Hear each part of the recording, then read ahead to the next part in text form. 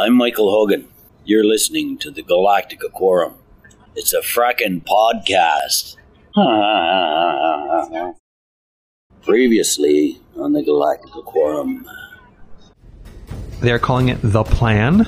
Just by the title, it sounds like they're going to attempt to go back and rewrite history a bit to say, okay, this is why this happened. So it's going to be a whole episode of previously ons that have existed we just didn't see? Where is Simon? Why did they never develop this one character? This idea that the Cylons have a plan, and you didn't know if they were involved in a grand plot to manipulate humans to perform some other action.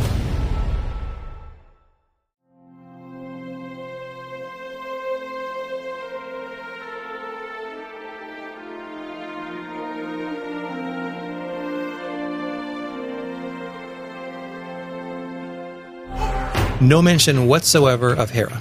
The ending it's the dessert.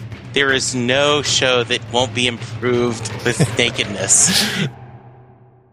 Hello, welcome to the Galactica Quorum. It's a frackin' podcast? It's a frackin' podcast about Battlestar Galactica and soon to be Caprica. This is show 83. I'm Brian, and joining me today is... Burn. And Jesse. And Burn, you've been with us before. You are out in Oakland. I am indeed. Oakland, California. And Jesse, where are you from? Dallas, Texas. Good to have you with us. You've been on our podcast many times as a contributor to voicemails and emails, and you always bring a unique insight, often contradictory to what I think, but I think that's healthy. So welcome aboard. Thank you, sir. I'm honored to be here. You can visit our website at galacticaquorum.com, and our email is gquorum@gmail.com. That's spelled G-Q-U-O-R-U-M. We have a voicemail. That's 301-358-5175. Follow us on Twitter. Our Twitter name is Galactica Quorum. Before we get to our Battlestar news, I have a special announcement, and that is that the Galactica Quorum is expanding. We are launching a new podcast that is called the Geek Quorum. Yes, it is going to be pretty much an extension of what Galactica Quorum is. Not much is going to change. It's going to be a lot of the same folks. The only content that's going to be different is that it's going to be focusing on stuff besides Battlestar Galactica and Caprica. So in a way, it's going to allow us to talk about a lot of the stuff that we would have talked about in Galactica, but we just didn't feel it would fit quite in. So it's going to be sci-fi movies, sci-fi TV shows, games, pretty much the gamut of stuff. It's going to be kind of like Galactica Quorum in the off-season. Right. Like how we did a lot of shows for like a year and a half. It's going to be like that, but on a regular basis, and we're going to be able to cover a lot of other material. I will have to update my RSS feed accordingly. Yes. You can visit the website for that and find us on iTunes. The name of the podcast, again, is Geek Quorum. That is also the name of the website, geekquorum.com. I kept things simple. The email and the voicemail will be the same. And to kick things off, we are going to have a special new contest that will be celebrating the launch of the new podcast. And that is another copy of the BSG downloaded book. This one is very special because it is signed by Richard Hatch. He signed it for us at our DragonCon live show, and I will be giving that away. Details will be found on the Geek Quorum podcast. See how I did that? I'm making you go and subscribe that way. Now that's a tease. That is a nice tease. Clever. Okay, since our last podcasts, what has happened in the Battlestar world? The Plan came out on DVD in October. They started running some promos for Caprica, which begins very soon as we record this in January 2010. And I think every member of the cast has shown up on another TV show. Yes, mostly Dollhouse. If I was better prepared, I would have a list of that ready to go. Right. But I mean, they have been everywhere. Since I haven't spoken to some of you since the finale, which, God, was quite some time ago, specifically Burn, because you had a child. Congratulations. Thank you very much. I really wanted to get your impression about some of how you felt the show wrapped up, about the finale, specifically because one of the things that you first talked with us about, which I found really intriguing, was you always had this concept of characters having a destiny. I always found that to be intriguing and something that I felt they would possibly have some sort of credence towards to have the show wrap up. It seemed like it made a lot of sense. So my question to you, that they succeeded in that? Were you satisfied in that? What did you think? One of the hardest things to do after so many months is to actually recall how I felt. Because after after so long, I have to say, the finale really did leave a sour taste in my mouth. And the longer and the more distance that was put between me and it made more of the show forgettable to me in a very sad and somewhat tragic way. My impression of the show, I will come back to the question, I promise, but my impression of the ending at first was elation. Like, I really enjoyed watching the show, but of course like any fan, I've watched it many times since, and the more times I watch it, the more critical of an eye I give it, the less I like it. The ending is so important because it really is, it's the dessert. I mean, if you can have a great meal, and if the dessert is shit, like, all you're going to remember is a shitty dessert. And I kind of feel like that was the way it was going. But it was even more deceptive because I felt, to really beat that metaphor into the ground, like, I felt the first couple bites of that last episode were really good. And then all of a sudden, critically speaking, it just all fell apart. And it makes you, in those last minutes, the time you really start to reflect upon your experience leading up to that, if it doesn't really hold water, if it's really weak, the fabric of the rest of the show starts to untangle a little bit. And that's what I felt happen. As far as whether they fulfilled my expectations with regards to Destiny, I don't think so. I don't personally feel satisfied. I think it can all be summed up in Starbuck. Right. She has a destiny, and for any character, the one character for which destiny is the single most important thing, you're left with nothing. And while it doesn't, particularly from a story standpoint, it didn't bother me that she just disappeared, of all the things that kind of happened in that episode, the fact that she just disappeared, I'm actually quite satisfied with from a story perspective. But from being satisfied with regards to truly understanding Destiny and the role Destiny played within the show, no, that was completely dissatisfying and somewhat disappointing. That was a long-winded answer to that. I think you made a really good point about how the ending's so important. Now, I personally was happy with the ending. If I take it apart and spend a lot of time researching it and trying dissecting it, there's certain things I agree didn't work, but I tend to be more emotional, and at the end of the episode, I was happy, and so I keep that feeling.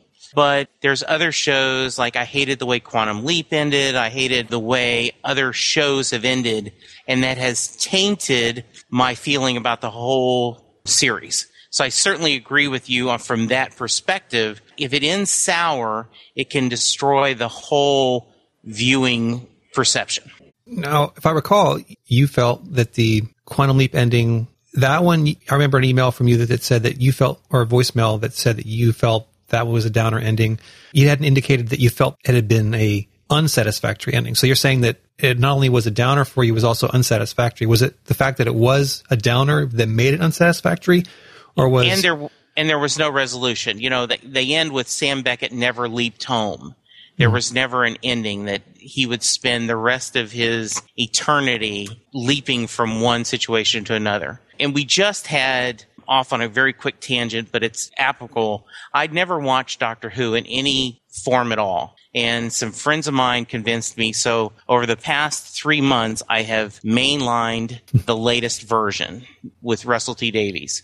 And so I've gone through all these Doctor Who DVDs, and finally it ended last weekend. And it was I had this incredible sadness that this version of the Doctor was moving on, yet it was a good ending. So I'm okay with a sad ending if it's well done. Just Quantum Leap left everything kind of unfinished, and so I was unhappy with that. Right. I believe that at some point during the Battlestar's waning episodes, we all felt that they were leading up to something very depressing and sad. I would have been okay with that, and I would have been okay with a happy ending as well. I think the thing that I guess bothered me was just a lot of the story elements, not that they were not resolved to my satisfaction, it's just that they were not resolved logically, and not that it has to be explained in terms of something that works in terms of science, the theological or deity aspect of it. That doesn't bother me as much as the fact that it seemed like it was a cheap... It was rushed. And that's what bothers me about Starbuck. It's interesting for you, Byrne, to say that her disappearing didn't bother you very much, whereas the Destiny thing did. For me, it was almost the opposite. I can accept some other things, but her just poofing away You're going to get me all riled up because, see, when you talk about logic kind of falling apart, I don't know if you've heard or watched the amazing 70-minute review of Phantom Menace, where he just tears it apart. He takes every line of dialogue practically in that movie and points out every inaccuracy, every discontinuity that every line introduces to every line that preceded it. I mean, it's brilliantly done. And I felt like the last hour of Battlestar had a similar ilk to it. There was such care taken with every previous episode to making everything really tight. Editing was tight, story was tight, continuity was tight. I felt everything worked. There are very few episodes I can point to where I can say that the continuity of the character was broken, the continuity and the logic of the story, and the perhaps more than anything, the believability of it all, which is, I think, the most impressive achievement of Battlestar is the believability of it, especially considering that it takes place in space. It all fell apart for me, and it's like, I don't want to dissect it again, because there have been enough podcasts and time spent to that. But, you know, this is a fleet that mutinied how many times? Because they couldn't agree over taste great, less filling. Like, they couldn't agree on simple things, but they'll all agree on sending a fleet into the sun. It just didn't fit. It wasn't as tight as it was. And if that's the last note, that's what you're going to end on, that's just really sad. I'm just most curious how that happened. I want Ron Moore to release the podcast from the writer's room of the finale. I want to get inside their heads and understand what were the challenges they were struggling with. Right. To build on what Byrne said, as I said, emotionally I was happy with it, but when I started thinking about it, and one of these things I blame on you, Brian. Oh, no. No, this is a good thing, and it's bad, is you brought up the fact that there were several episodes, and one specifically, where despite Adama and Apollo's strained relationship, he makes that quote, "If you were the one lost, we'd never stop looking." Right. And that's a powerful moment. And then we're supposed to believe that in this new world that has no way to travel anymore, that Adama is going to abandon his son and any future grandchildren, and because he's so devastated that his love died, which we all knew was going to die. That just doesn't logically make sense. And when you think of it that way, you go, wait a minute. Did they not even look at the previous episodes to remind themselves of some of these emotional attachments? And it's almost like they decided to have this whole, we're going to stop the cycle, we're going to abandon technology, just to try to explain why they have certain words that were similar to ours, why they wore ties. They had explained all the time in this series that, well, at the end you'll understand why there's so many similarities to current Earth. And I didn't need that explained because I realize why it is, because in reality, it's a show being filmed on real Earth. I mean, in fact, one of the things that Ron Moore talks about in his podcast is you can make something look so futuristic that it actually brings you out of the scene. And a salt shaker should look like a salt shaker, you know? And so they have to go this elaborate reason that they were in our DNA in the past is the reason why there were so many Jimi Hendrix fans. It just doesn't make sense. Yeah, there were certain decisions that were made which just completely baffle me. One is the time they get back to. I think the idea that the writers were dealing with of actually having Battlestar break into orbit of Earth and its ancient Earth, I think is a really good twist. They made a choice, though, about what time period they came back to, and I don't understand why they went back to pre-Homo sapien man. Yeah.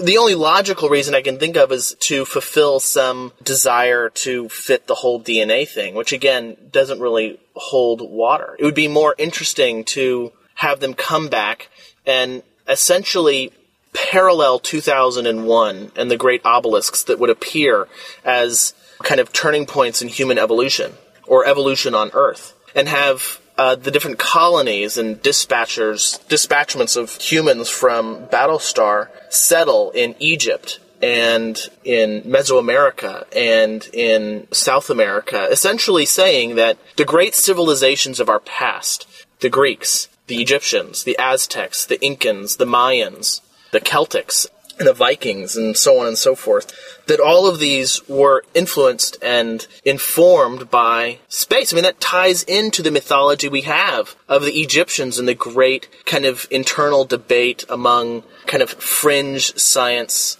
enthusiasts, where the Egyptians were somehow helped by extraterrestrials. I would have much preferred that direction. And you could explain why that technology had gone away is that because they were on this new planet, they did not have the resources or the technology to keep it going. And so that over the hundreds and thousands of years, that ability had been lost. And that, yes, that would have made a lot of sense.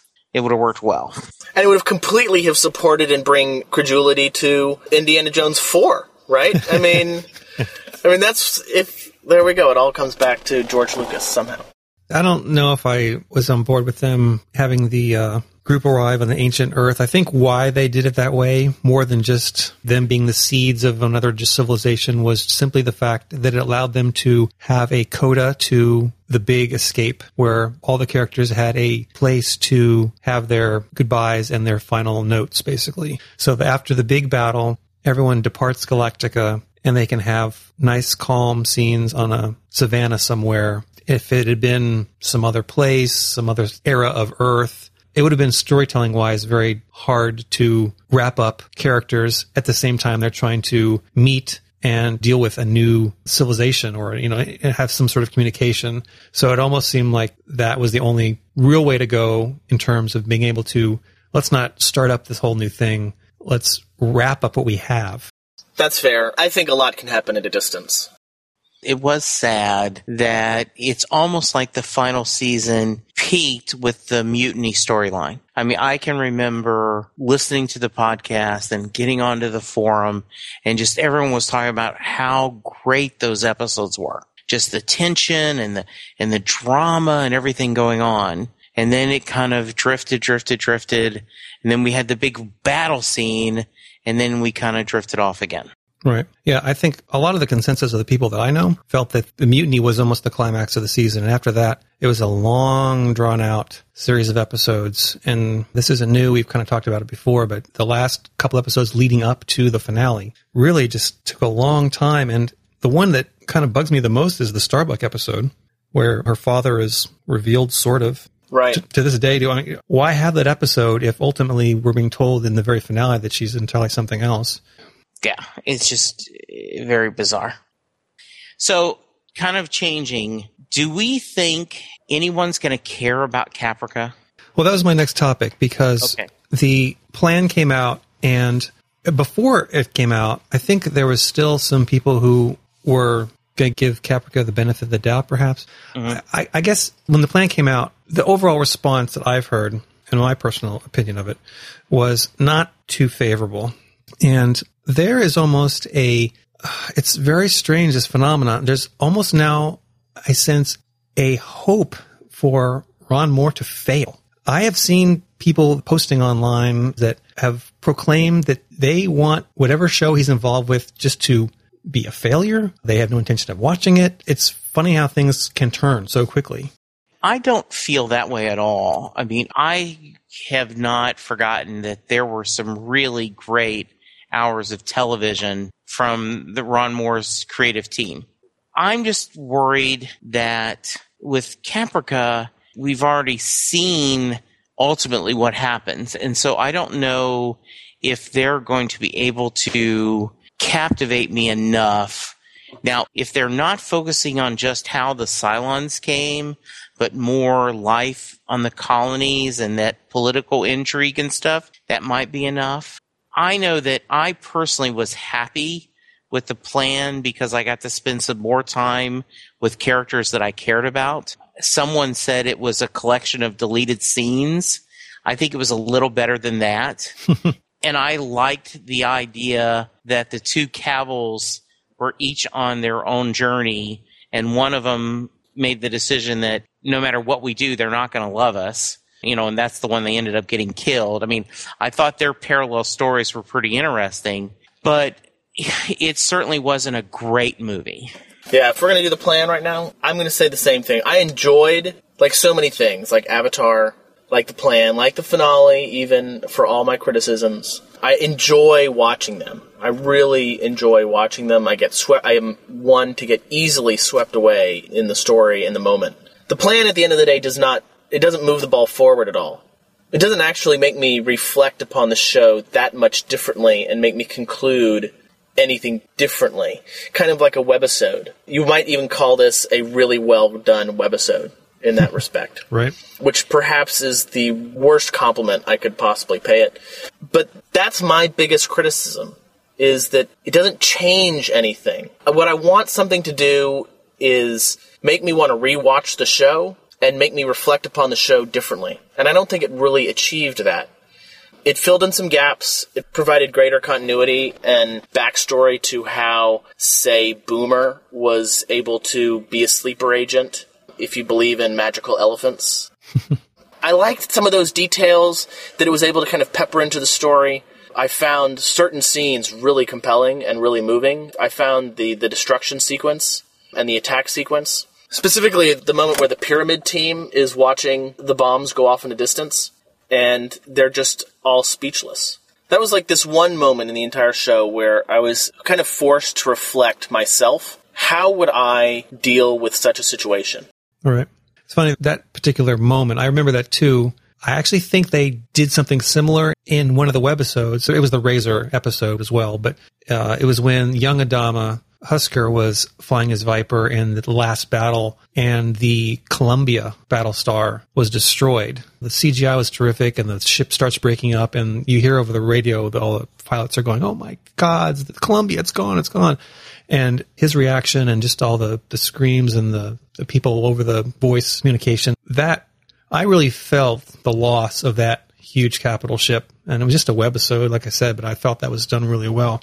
And this one, it's the same thing. I mean, you feel their sense of loss and just hopelessness. I guess my main problem with any kind of major disaster type of scenario that is usually the prelude to getting onto the story. And it's the same thing with Razor. One of the big things with Razor was there was that big dry dock sequence where the Cylons attack. And yep, it was really cool. CGI was awesome. But ultimately, what made it cool was just that there was a lot of destruction. You knew it was coming, and there was a huge sense of loss, which was bottled into that act. And after that, from there, the balloon was just, it was, what else was there after that? Now, what I thought on Razor made me want to rewatch the episodes that dealt with the Pegasus again. Nothing about the plan made me want to see any of the early first few seasons. And that, if you're going to do that kind of movie, I think you needed to do that. Right. Yeah, I'm totally on board with that. Absolutely. We talked about, what people thought about the finale and whether they were psyched about the Caprica coming up and how they were disillusioned with the finale. And I think because the perception is that they basically took a lot of clips of the old shows together and they glued them together, and they put a little effort into it. But people could have accepted that. I think the problem was the title of the movie and the premise that you were expecting was you were going to find out the plan. When you find out, ultimately, that the plan was, are you ready? Kill all the humans.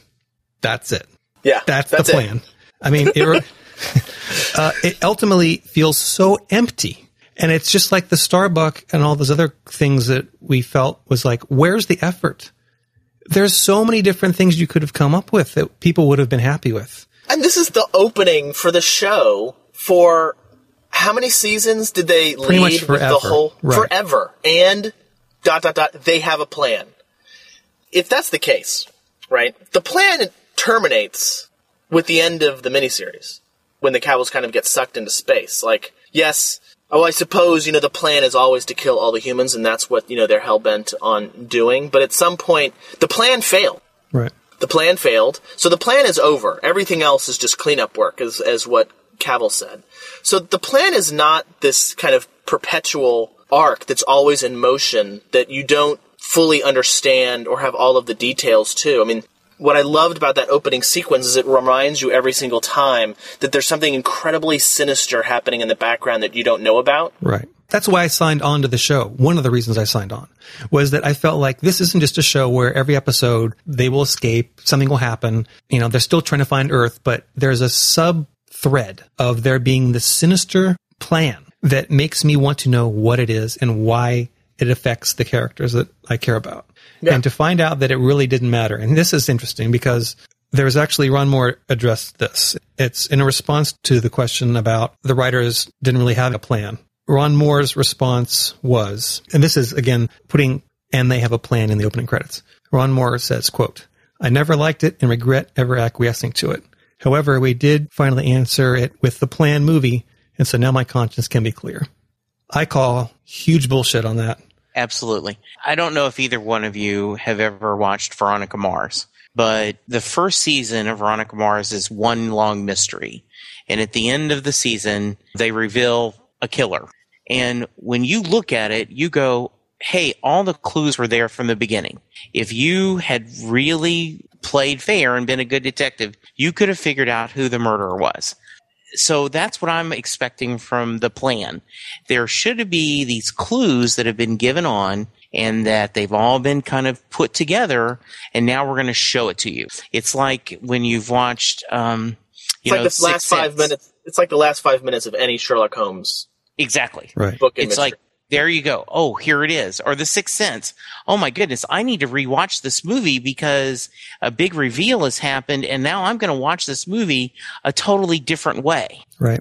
And again, they had all the pieces there for them to assemble something. Even if they had gone back and like created some new scenes that we hadn't seen before, which kind of cheated a little bit, and we're like, oh, we didn't really see that before, but okay, that does answer the question. That would have been much more fulfilling than them just pulling this out of the air, and the plan was nothing more than a tactic. It wasn't, it didn't make any sense. It reminds me of, there was on The Office not too long ago, there was an episode where they go to the stockholders meeting, and stockholders tell their employees that they have a plan. And it turns out, what are we supposed to tell them now? Okay, you've dug us quite a hole. We tell them the plan, right?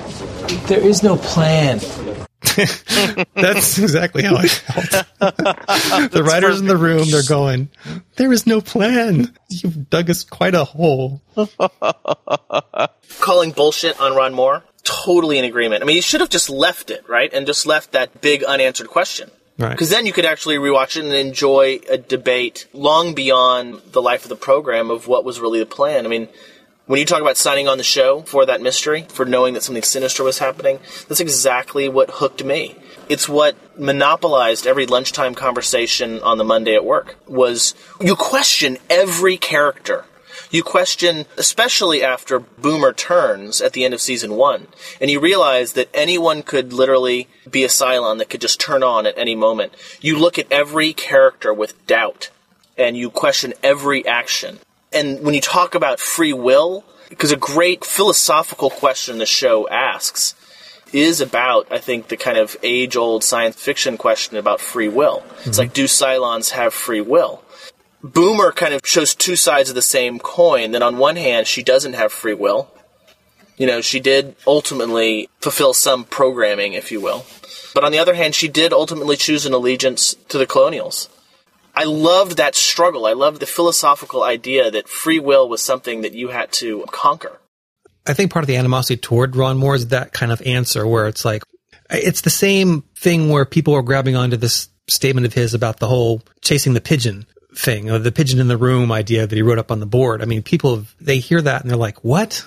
Are you serious?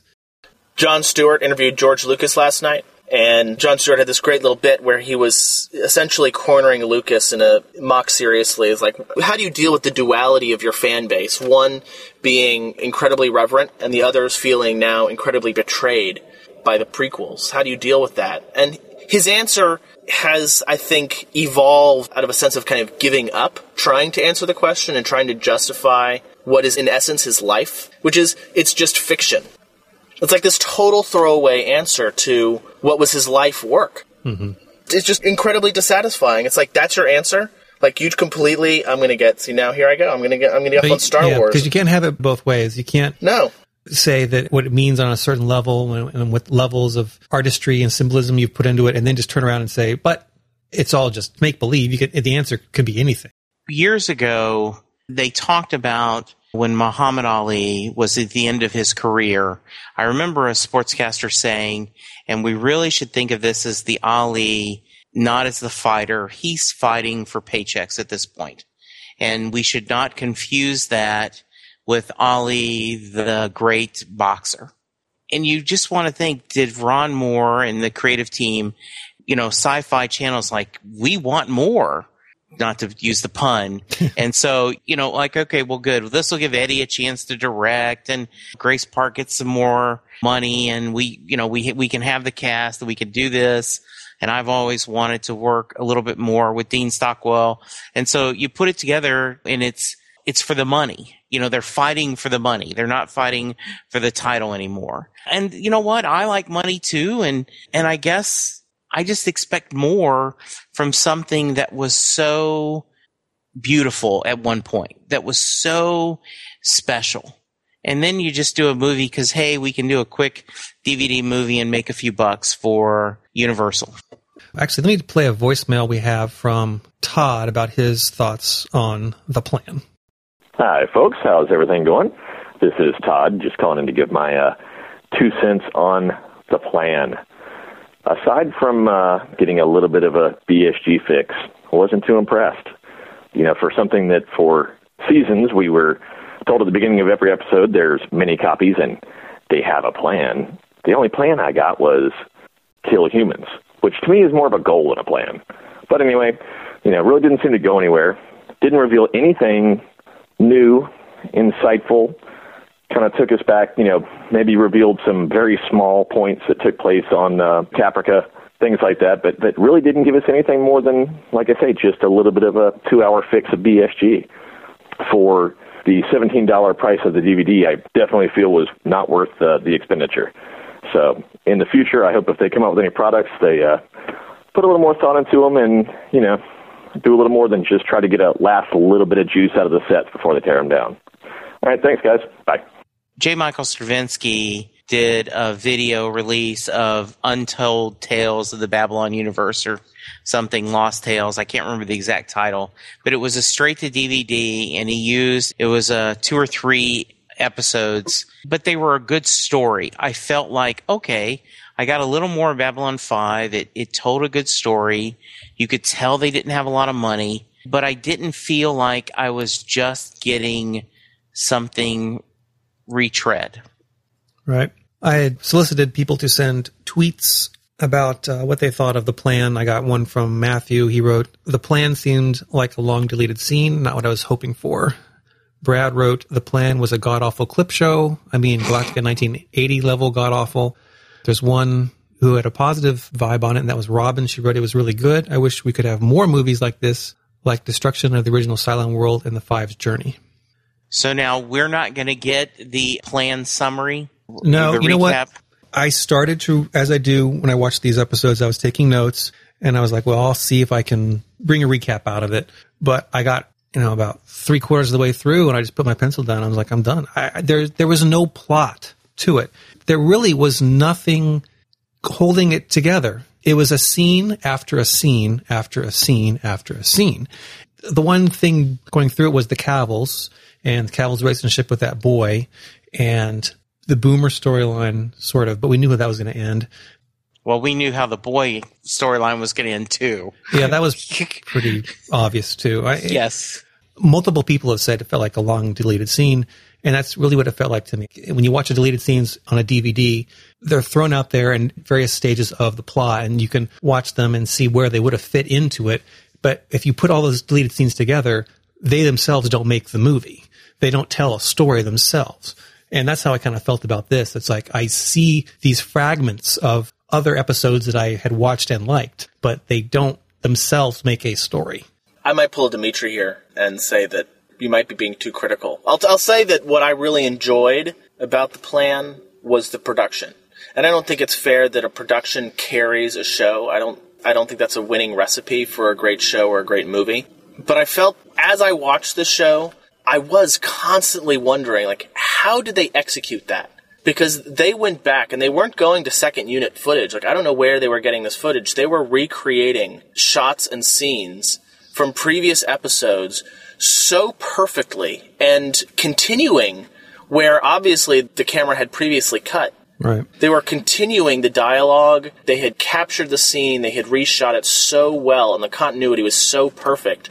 Especially, like, even that opening sequence, which I'm honestly really glad they kind of went back to, because after the show ended, I started rewatching the series. I didn't complete it by any stretch. But I remember from the miniseries, when Six says goodbye to Baltar in the courtyard, and she turns around and she says, "Oh, I'd wonder when you'd get here." And you never see who she's talking to. And so I'm really pleased and satisfied that questions like that were answered. But that scene was so fresh in my mind because I had just watched it prior to seeing the plan, and they executed it so well. There was not a jump or a skip at all. Like, they captured the costume, they captured the makeup, they captured the lighting. It felt like they really continued that scene so perfectly. And for that aspect of the show, as at least an homage to the special effects people, to give them the budget and the ability to do some of the things that they did in that show. Like, I've watched the plan several times. There are certain scenes I really enjoy watching, and I find myself watching the show for those scenes. And most of those scenes have to do with the production and the execution that was done. Yeah, I mean, there's parts of it that I did like. Typical with me, even some of those things bring me to parts that I wish they'd done differently, but I can bring those up. I mean, I liked the fact that they finally had Simon characterized. This is something that it's a positive, but on the other hand, it's a negative, because for many seasons, I have been saying, why don't we see more of this other Cylon? Cylons are the models themselves are so unique. There's a finite number of them. I think not characterizing this one guy for some reason, I don't know, maybe it was they just couldn't get the actor that much. I don't know, but I never understood why they couldn't have this one character be more prominent. And so I'm glad they finally got around to having him on. I thought that was great. I agree. And when you think about how much time was spent with that character, I regret they didn't do more characterization of him through the show, because I was actually really compelled by his character. And those are some of the scenes I enjoy watching, because that's new to me. Mm-hmm. But, if you look at how much time they actually spent with him in the plan, it does make me ask the same question. Why didn't they do any more of that during the rest of the show? Because the fact that he is more human, like he has a wife, that he's sensitive, he's empathetic. He has all these great human qualities. It would have been fun to explore that more during the show, because it would have been a great contrast to the rest of the Cylon characters. Mm-hmm. Another thing I liked was just the fact that it was a lot of Dean Stockwell. I thought any episode he was ever on, I always loved. I thought he was a terrific character. He's a terrific actor. This was him being able to just go crazy with the role. On the downside, it made the character Cavil seem like he was the supreme puppeteer of the entire operation, which kind of goes against what they were talking about with them having to all vote. Part of it also was the fact that a lot of the other characters seemed to become characterized in ways that I didn't expect. Like the Six models particularly seemed like they were painted as just being a bunch of bimbos, which we knew they were very sensual, but the way they were portrayed by Cavil, but also the way they were portrayed in the production themselves, was that they didn't have a brain of their own. And we know that not to be true. We know that they're very calculating. Right. But in the plan, I didn't get that feeling at all. I felt like they were just as airheaded as he made them out to be. And so that sort of was discordant to me. Did you get that vibe at all? Yes, and in the fact that most specifically in that he knew who the Final Five were. The scene where they're all there, and the two Cavils look at each other like, hey, well, isn't this ironic? Was a nice point, because you knew at that point we didn't know who the Final Five were. But I guess they're trying to say he's always known who they were, mm-hmm. and he just didn't tell anyone. But it also, I think, steals something from the show, because the great truth that I found very interesting is that none of the Cylons knew who the Final Five were. And that was fundamentally not true. It was a truth that was being withheld. And it places, as Brian, you put it places too much power into Cavil's hands. And it doesn't make Cavil look like a model at all. Mm-hmm. Where there's a great collective of Cavils kind of operating out in the Cylon universe. But rather, there are two Cavils. Tons of sixes, tons of fours, tons of fives, whatever. But there's only one Cavil, or two Cavils. That, to me, didn't make sense, that his model was given somehow some kind of special treatment. I didn't particularly appreciate that. One thing I thought was interesting, too, was at the beginning when they're launching their attack, one of the sixes says to someone else, indicating that one of the Centurions staying nearby, do they realize what we're doing for them? I thought that was an interesting line because she indicated it almost as if they were separate, as if they were Cylons in name only, not actually true brothers and sisters. They were allies almost, and not the same.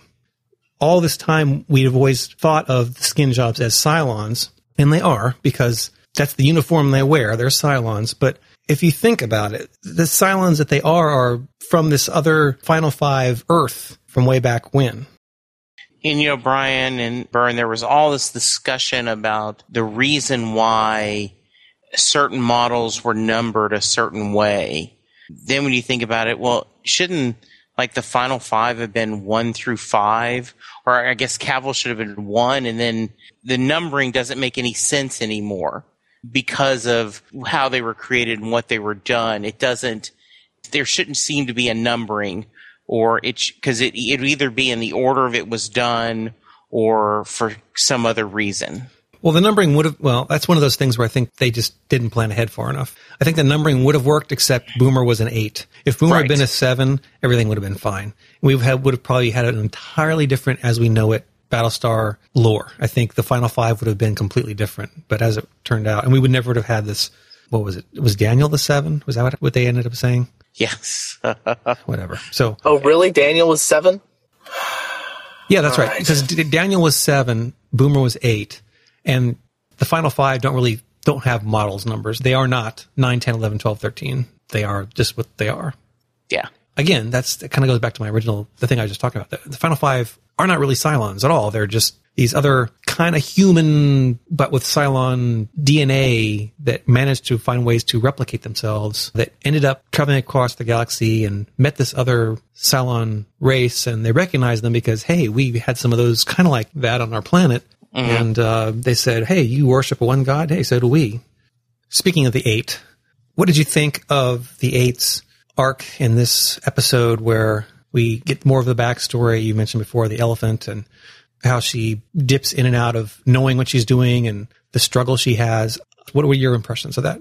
I was a big fan of that. One of my favorite moments has been the episode where Boomer is saying, I don't want to be a Cylon. She's been resurrected. They're on Caprica, and she's like, I want to be with my people. I'm not this. I don't want to be this. Which gives you the whole other problem of why then did she get corrupted and later got on Cavill's side and stole Hera and all this other stuff. But we won't go there now.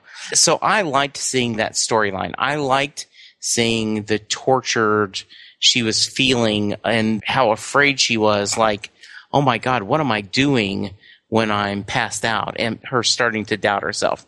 That was a good story. The whole Sharon arc of whether she had free will, to go back to that, but whether she had free will and her whole question of identity was always a very compelling storyline for me. I loved the idea that you always questioned her motives and whether she ultimately could control herself, or that ultimately, no matter what she said or did in the present, that in the future a bit could be switched and she could kill someone. The whole Sharon arc throughout the entire series was really nice. This particular arc in the story I liked even more for some specific lines she had. There's a great line she had about, I like myself more as a human. Like, I like myself more this way than I do as a Cylon. That makes me reflect upon what Jesse was saying as well, which is her struggle as a Cylon and struggling with that knowledge I really liked. More than anything, it makes me want to re-edit the water episode number 2, to include some of the story elements that were in the plan, because it would have made that episode more palatable to me. Because I think water is one of the weaker episodes from the first season, especially after such a strong opening. But I found the backstory that was provided through the plan makes the water episode, like I said, more palatable. See, I didn't mind the water episode so much, and the choice they made with Boomer, the way she was revealed, how she was an agent, I don't have an issue with it. It's just, I had a completely different perception of what I thought it was. And I can kind of convince myself that the way I thought it was better. And the way I thought it was that Boomer was Boomer since as long as she can remember. So she went to flight school. She did all this stuff. She had a family. She met people in an academy or whatever. And then ended up on Galactica. And then at some point, there was a signal, and she started to, almost as if someone was having like a epileptic seizure, would wink out, and she would then wake up and be herself again. As we see in the plan, that wasn't it at all. In the plan, we find out that Boomer Sharon was Sharon to begin with and became a Boomer. So it makes me wonder which personality was the true one for that particular being.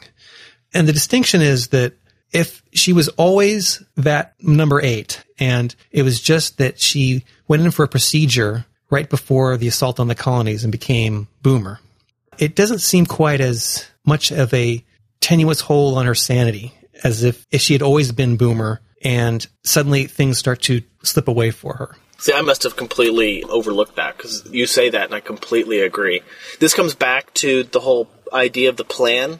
And the one thing that was so compelling to me is that if Boomer was a sleeper agent, then in my mind, I had always assumed, as you did, that she was a seed that was planted decades ago. Right. That this was a plan that was germinating for years and years and years, and that she was carefully groomed and put in a position where she could be on Galactica specifically, and that all of this was carefully crafted, carefully controlled, and that her destiny was to be on that ship. Her destiny was to fulfill some greater purpose.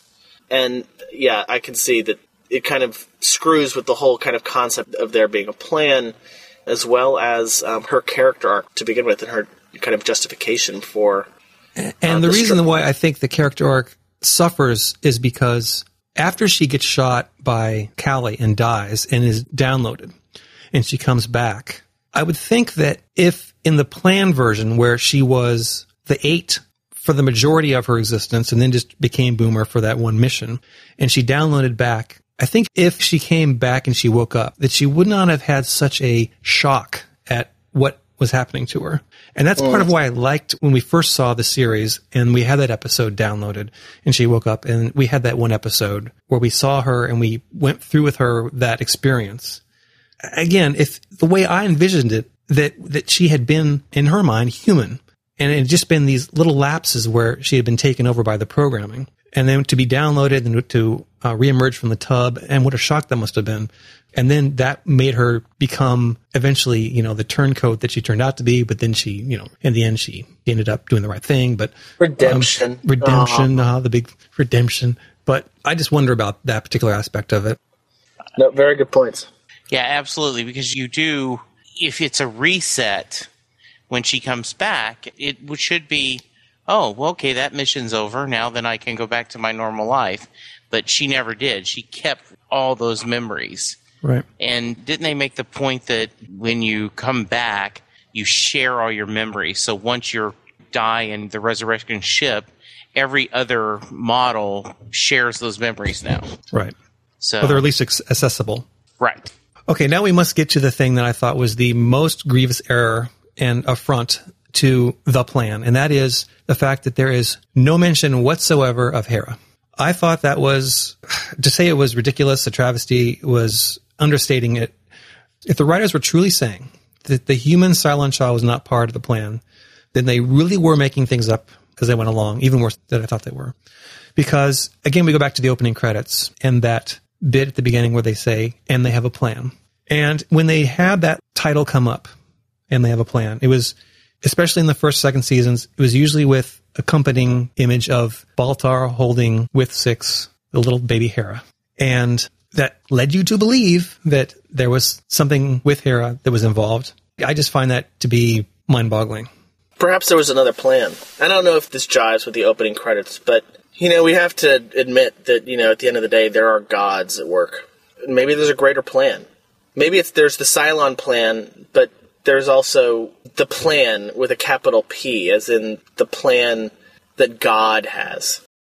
Well, because you think about it, when they're on Caprica and the Sharon that becomes Athena is running around with Helo, and the other Cylons are watching, trying to get them to fall in love. Right. So, Bern, you just watched these episodes again. I mean, that's what sticks out to me, and it's conspicuously absent from this. I mean, there's no Helo in this at all. No Sharon, no Athena Sharon. How can they not own up to the fact that they were standing around there, looking down like the gods, pretty much from Olympus, at what they were trying to manipulate to get Helo and Sharon to fall in love and create a child, right? Hera is one of the great letdowns of the series.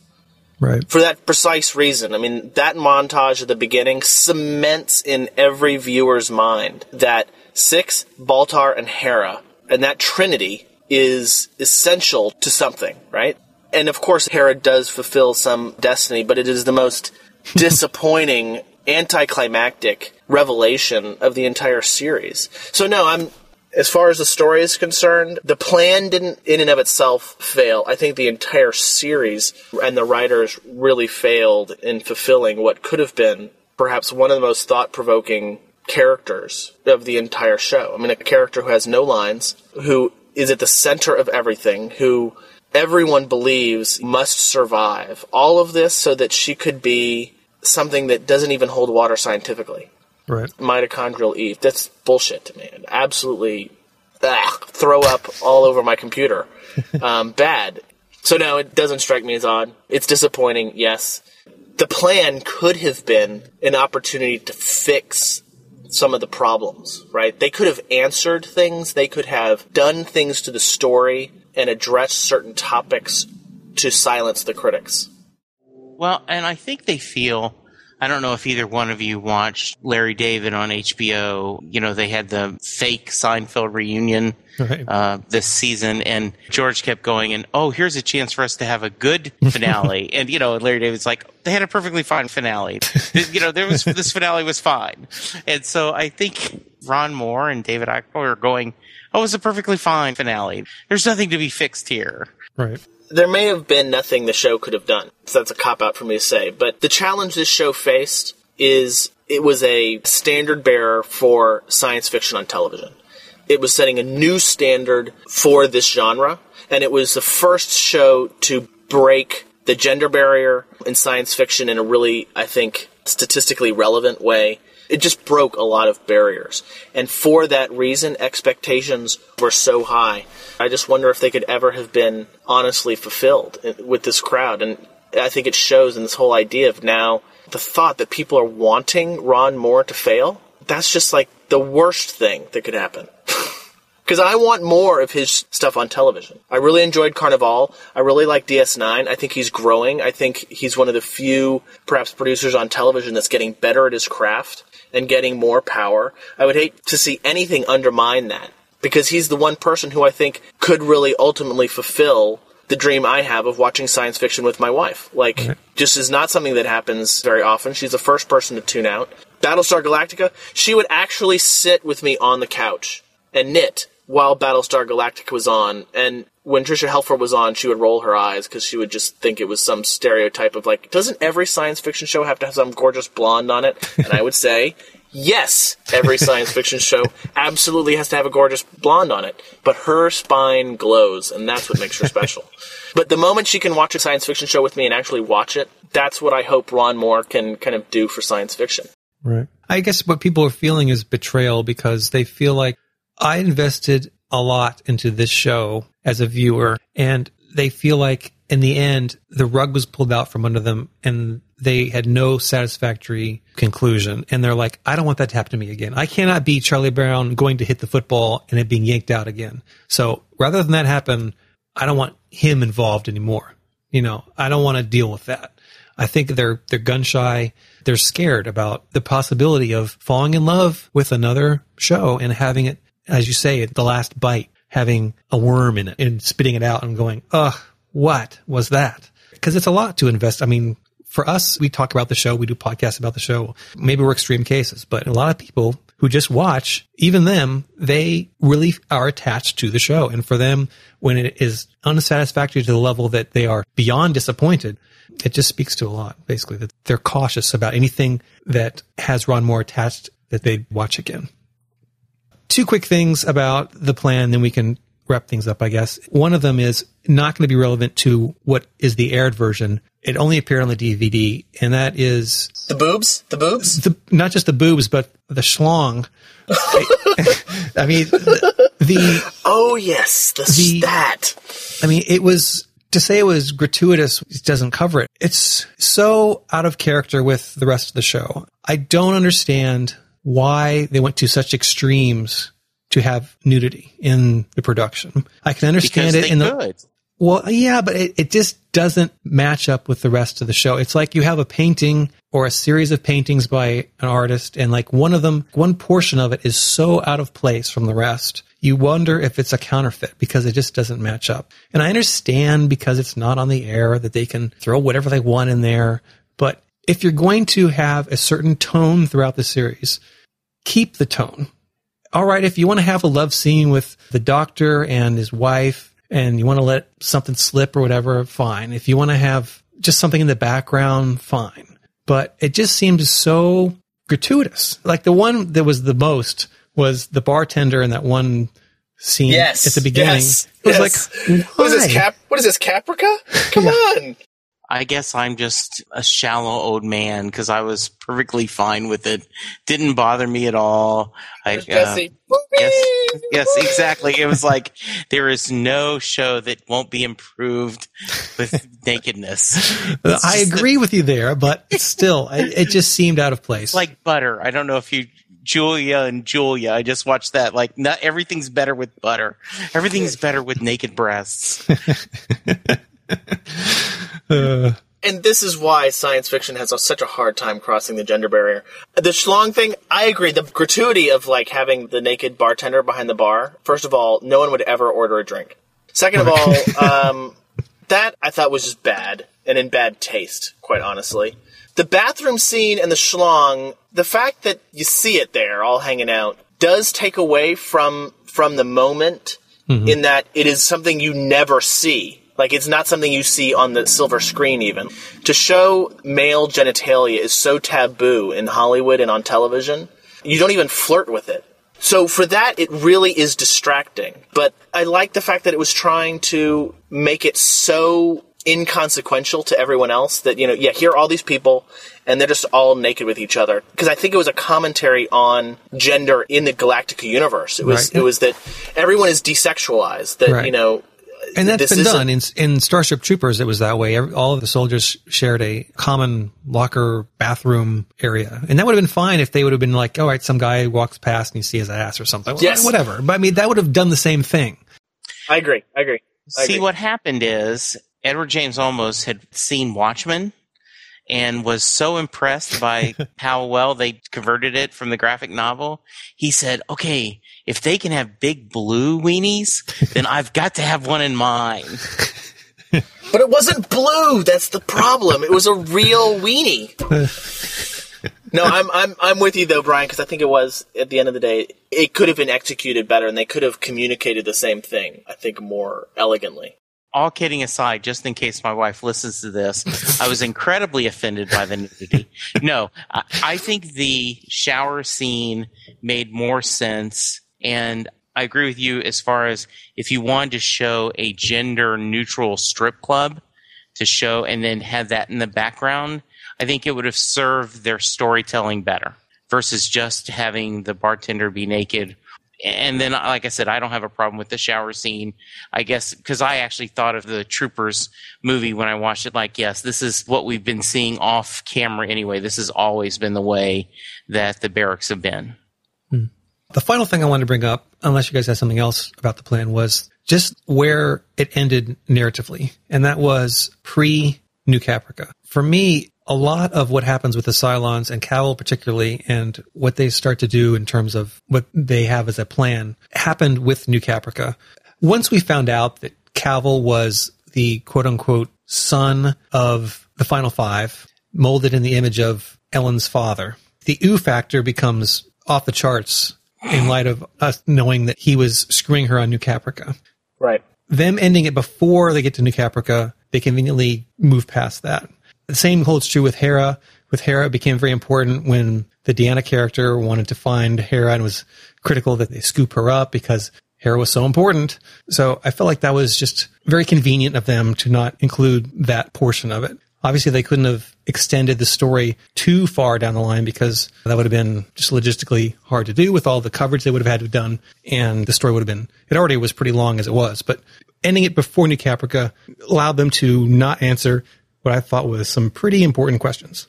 I think that's a fair criticism, but I did not view it that way. I viewed it as having the two Cavils meet each other and having them being executed made a nice ending. It told the end of the story.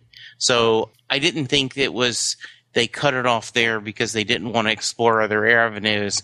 I think they ended it there because that made a logical place to end the story. Would you have liked to have seen it? Forgetting the fact that it probably would have been really hard for them to do, but it would have been a lot longer. Let's pretend that they could have done it. They could have done it. Would you have liked to have seen it extend that far? Or when would you have liked to? We could almost extend this to a really big hypothetical. Like, what would we like the plan to have been? If I were to structure the show differently, I would have had it in 3 or 5 acts, where each act in and of itself had some kind of climax and revelation. And I would have had the 5 acts spread over time. Right. Over the length of the entire series, right up until Cavil's death. Right. Maybe explain why he suddenly pulled the trigger on himself when it seemed like he was the last person to ever do that. Yes, thank you. Exactly. So I would have said, all right, get some coverage of New Capra, get some coverage of the Cylon Civil War. I would have gone and looked at the plan as it unfolded throughout the entire series, because in theory, the plan was always unfolding. Right. The plan, as a quote-unquote plan and strategy for the Cylons to ultimately fulfill, didn't terminate when the two Cavils were airlocked. In that respect, it did seem premature. I don't know how they could have done it. I don't know how they could have written it to make that work without feeling really artificial. And I don't know what the genesis of this show was. And, Byrne and Brian, if they were trying to make a standalone movie, it didn't work anyway. So I agree with Byrne is if you could have had snippets, because I would have liked to seen the discussion once they discover the humans are a New Caprica. And they make the decision, we're going to occupy them. We're going to try to live in peace. I think that would have been an interesting discussion to have seen and seen the debate. We saw a little bit of that later when they made the decision to throw Lucy Lawless away or whatever. I just think that would have been good. I would have liked to have seen that and other scenes all the way through the whole series.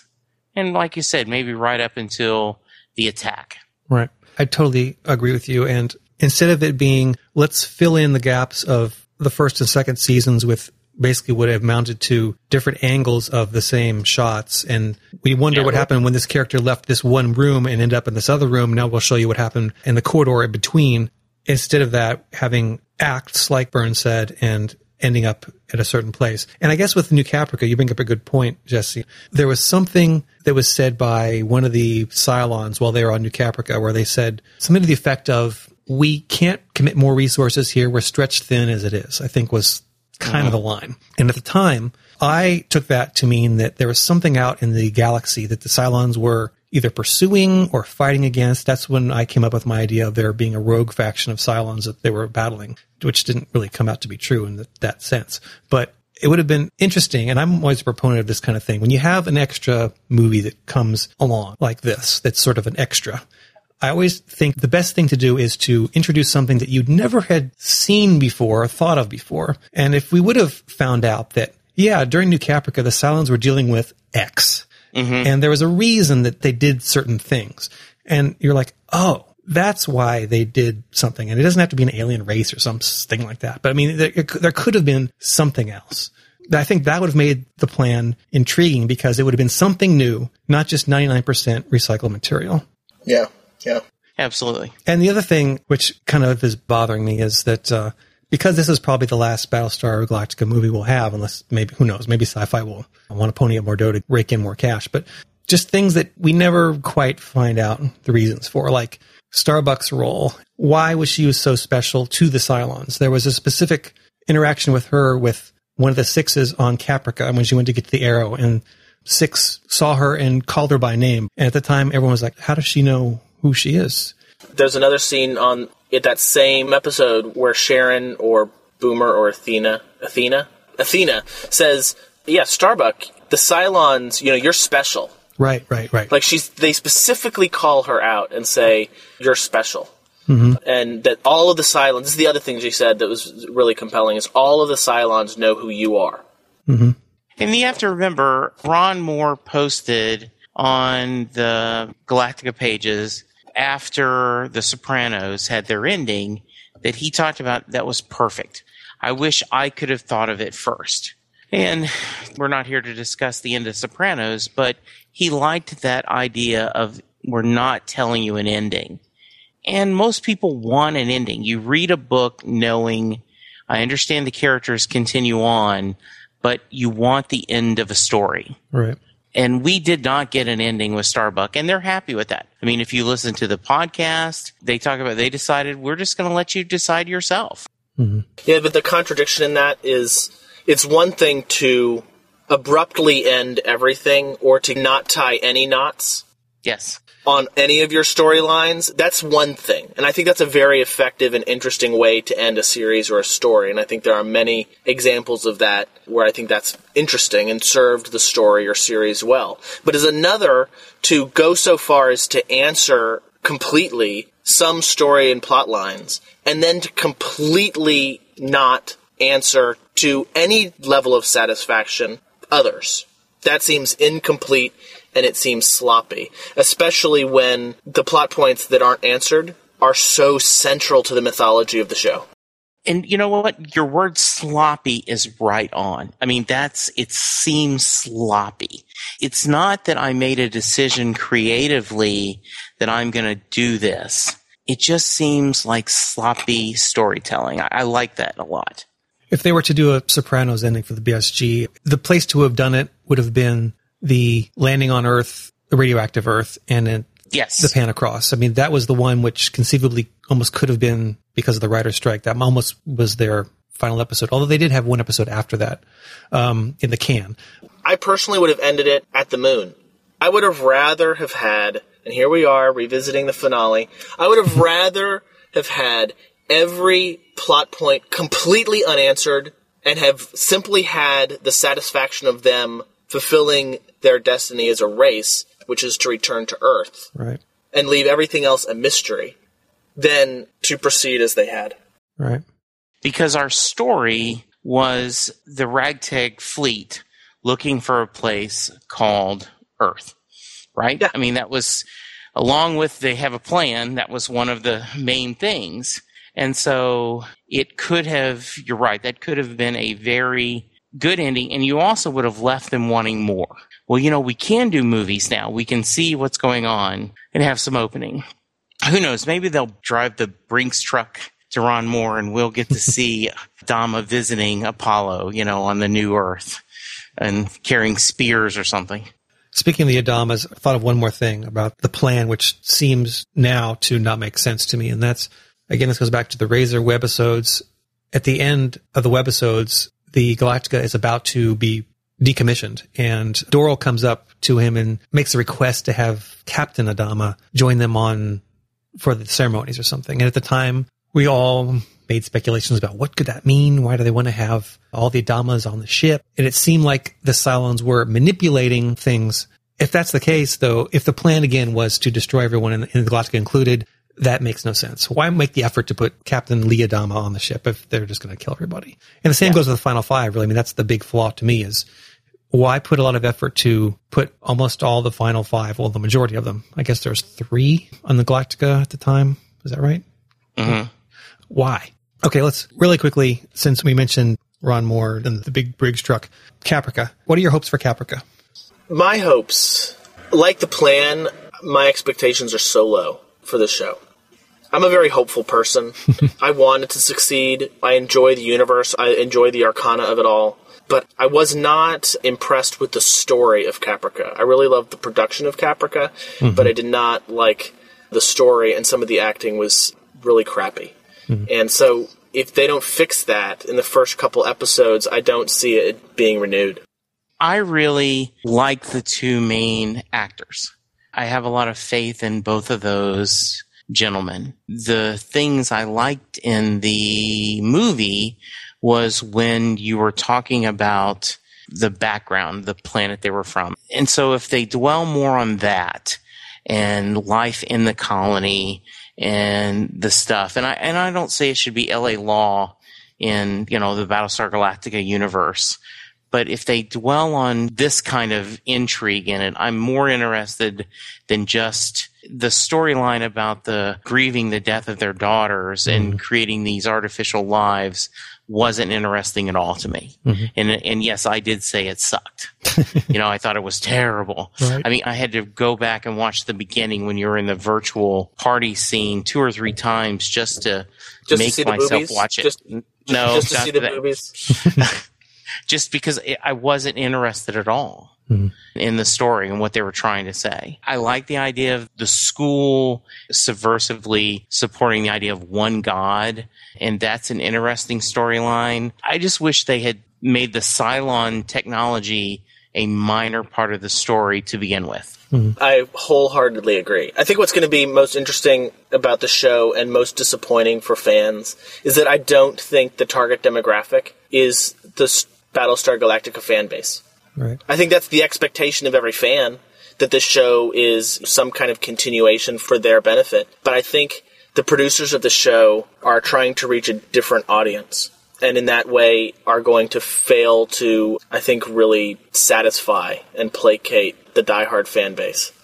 I'm not sure whether I'm going to like the new show or not. I'm worried on a different level, and just in terms of its appeal to, like you said, that particular demographic, because I feel like the iron is no longer hot in terms of the BSG franchise. I think even in the radioactive ashes of the finale, I think a lot of people would have been interested to grab onto Caprica just to see something familiar they could hope would bring back some of the magic from the glory days. But it's been so long, and the plan was so disappointing. And if the show is dramatically different and in a way that's not appealing to people, I don't know if people are going to embrace it very much. And that could mean one season. Well, I guess we'll find out.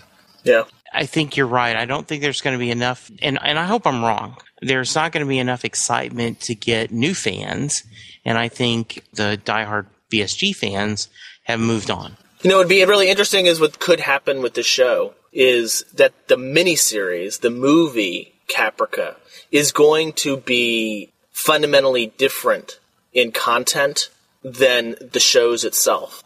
I wouldn't be surprised, for example, Jesse, if you make the very good observation that you would wish that the Cylon technology had played a smaller role. It would be very interesting that in the actual episodes themselves, the Cylon technology does play a backseat to the socio-political drama of another world and another culture. And the other thing which I kind of worried about is 33 was the kickstart to the Battlestar Galactica series. It was, the miniseries was awesome. 33 was the booster that launched it into the atmosphere. Many people said if they had to pick a favorite episode, people go to that first regular episode. It set the whole tone. I agree with you. I think you're very correct, Brian. There's been a lot of time. I mean, Warehouse 13, Dollhouse has started and died since this thing has gone off the air. We've got V, we've got Flash Forward. There's a lot of other things out there. And actually, Virtuality, which was the one-shot Ron Moore pilot, Virtuality came and went, and Virtuality had a lot of things in common with Caprica, and it makes me think that Ron Moore thought the Caprica was never going to happen. Yes. Okay, so I think that does wrap up this episode of Galactica Quorum, where we talked about the plan. We will be talking about Caprica in the coming weeks. And don't forget, we have a new podcast starting, Geek Quorum. Please check that out on iTunes and the website geekquorum.com. The email for this and that podcast is gquorum@gmail.com. And our voicemail is 301-358-5175. And follow us on Twitter. Thanks again for joining us. The Jump Clock is running. We'll see you next time. Thanks for subscribing. Bye-bye. Bye-bye, everyone. Thank you. Bye-bye.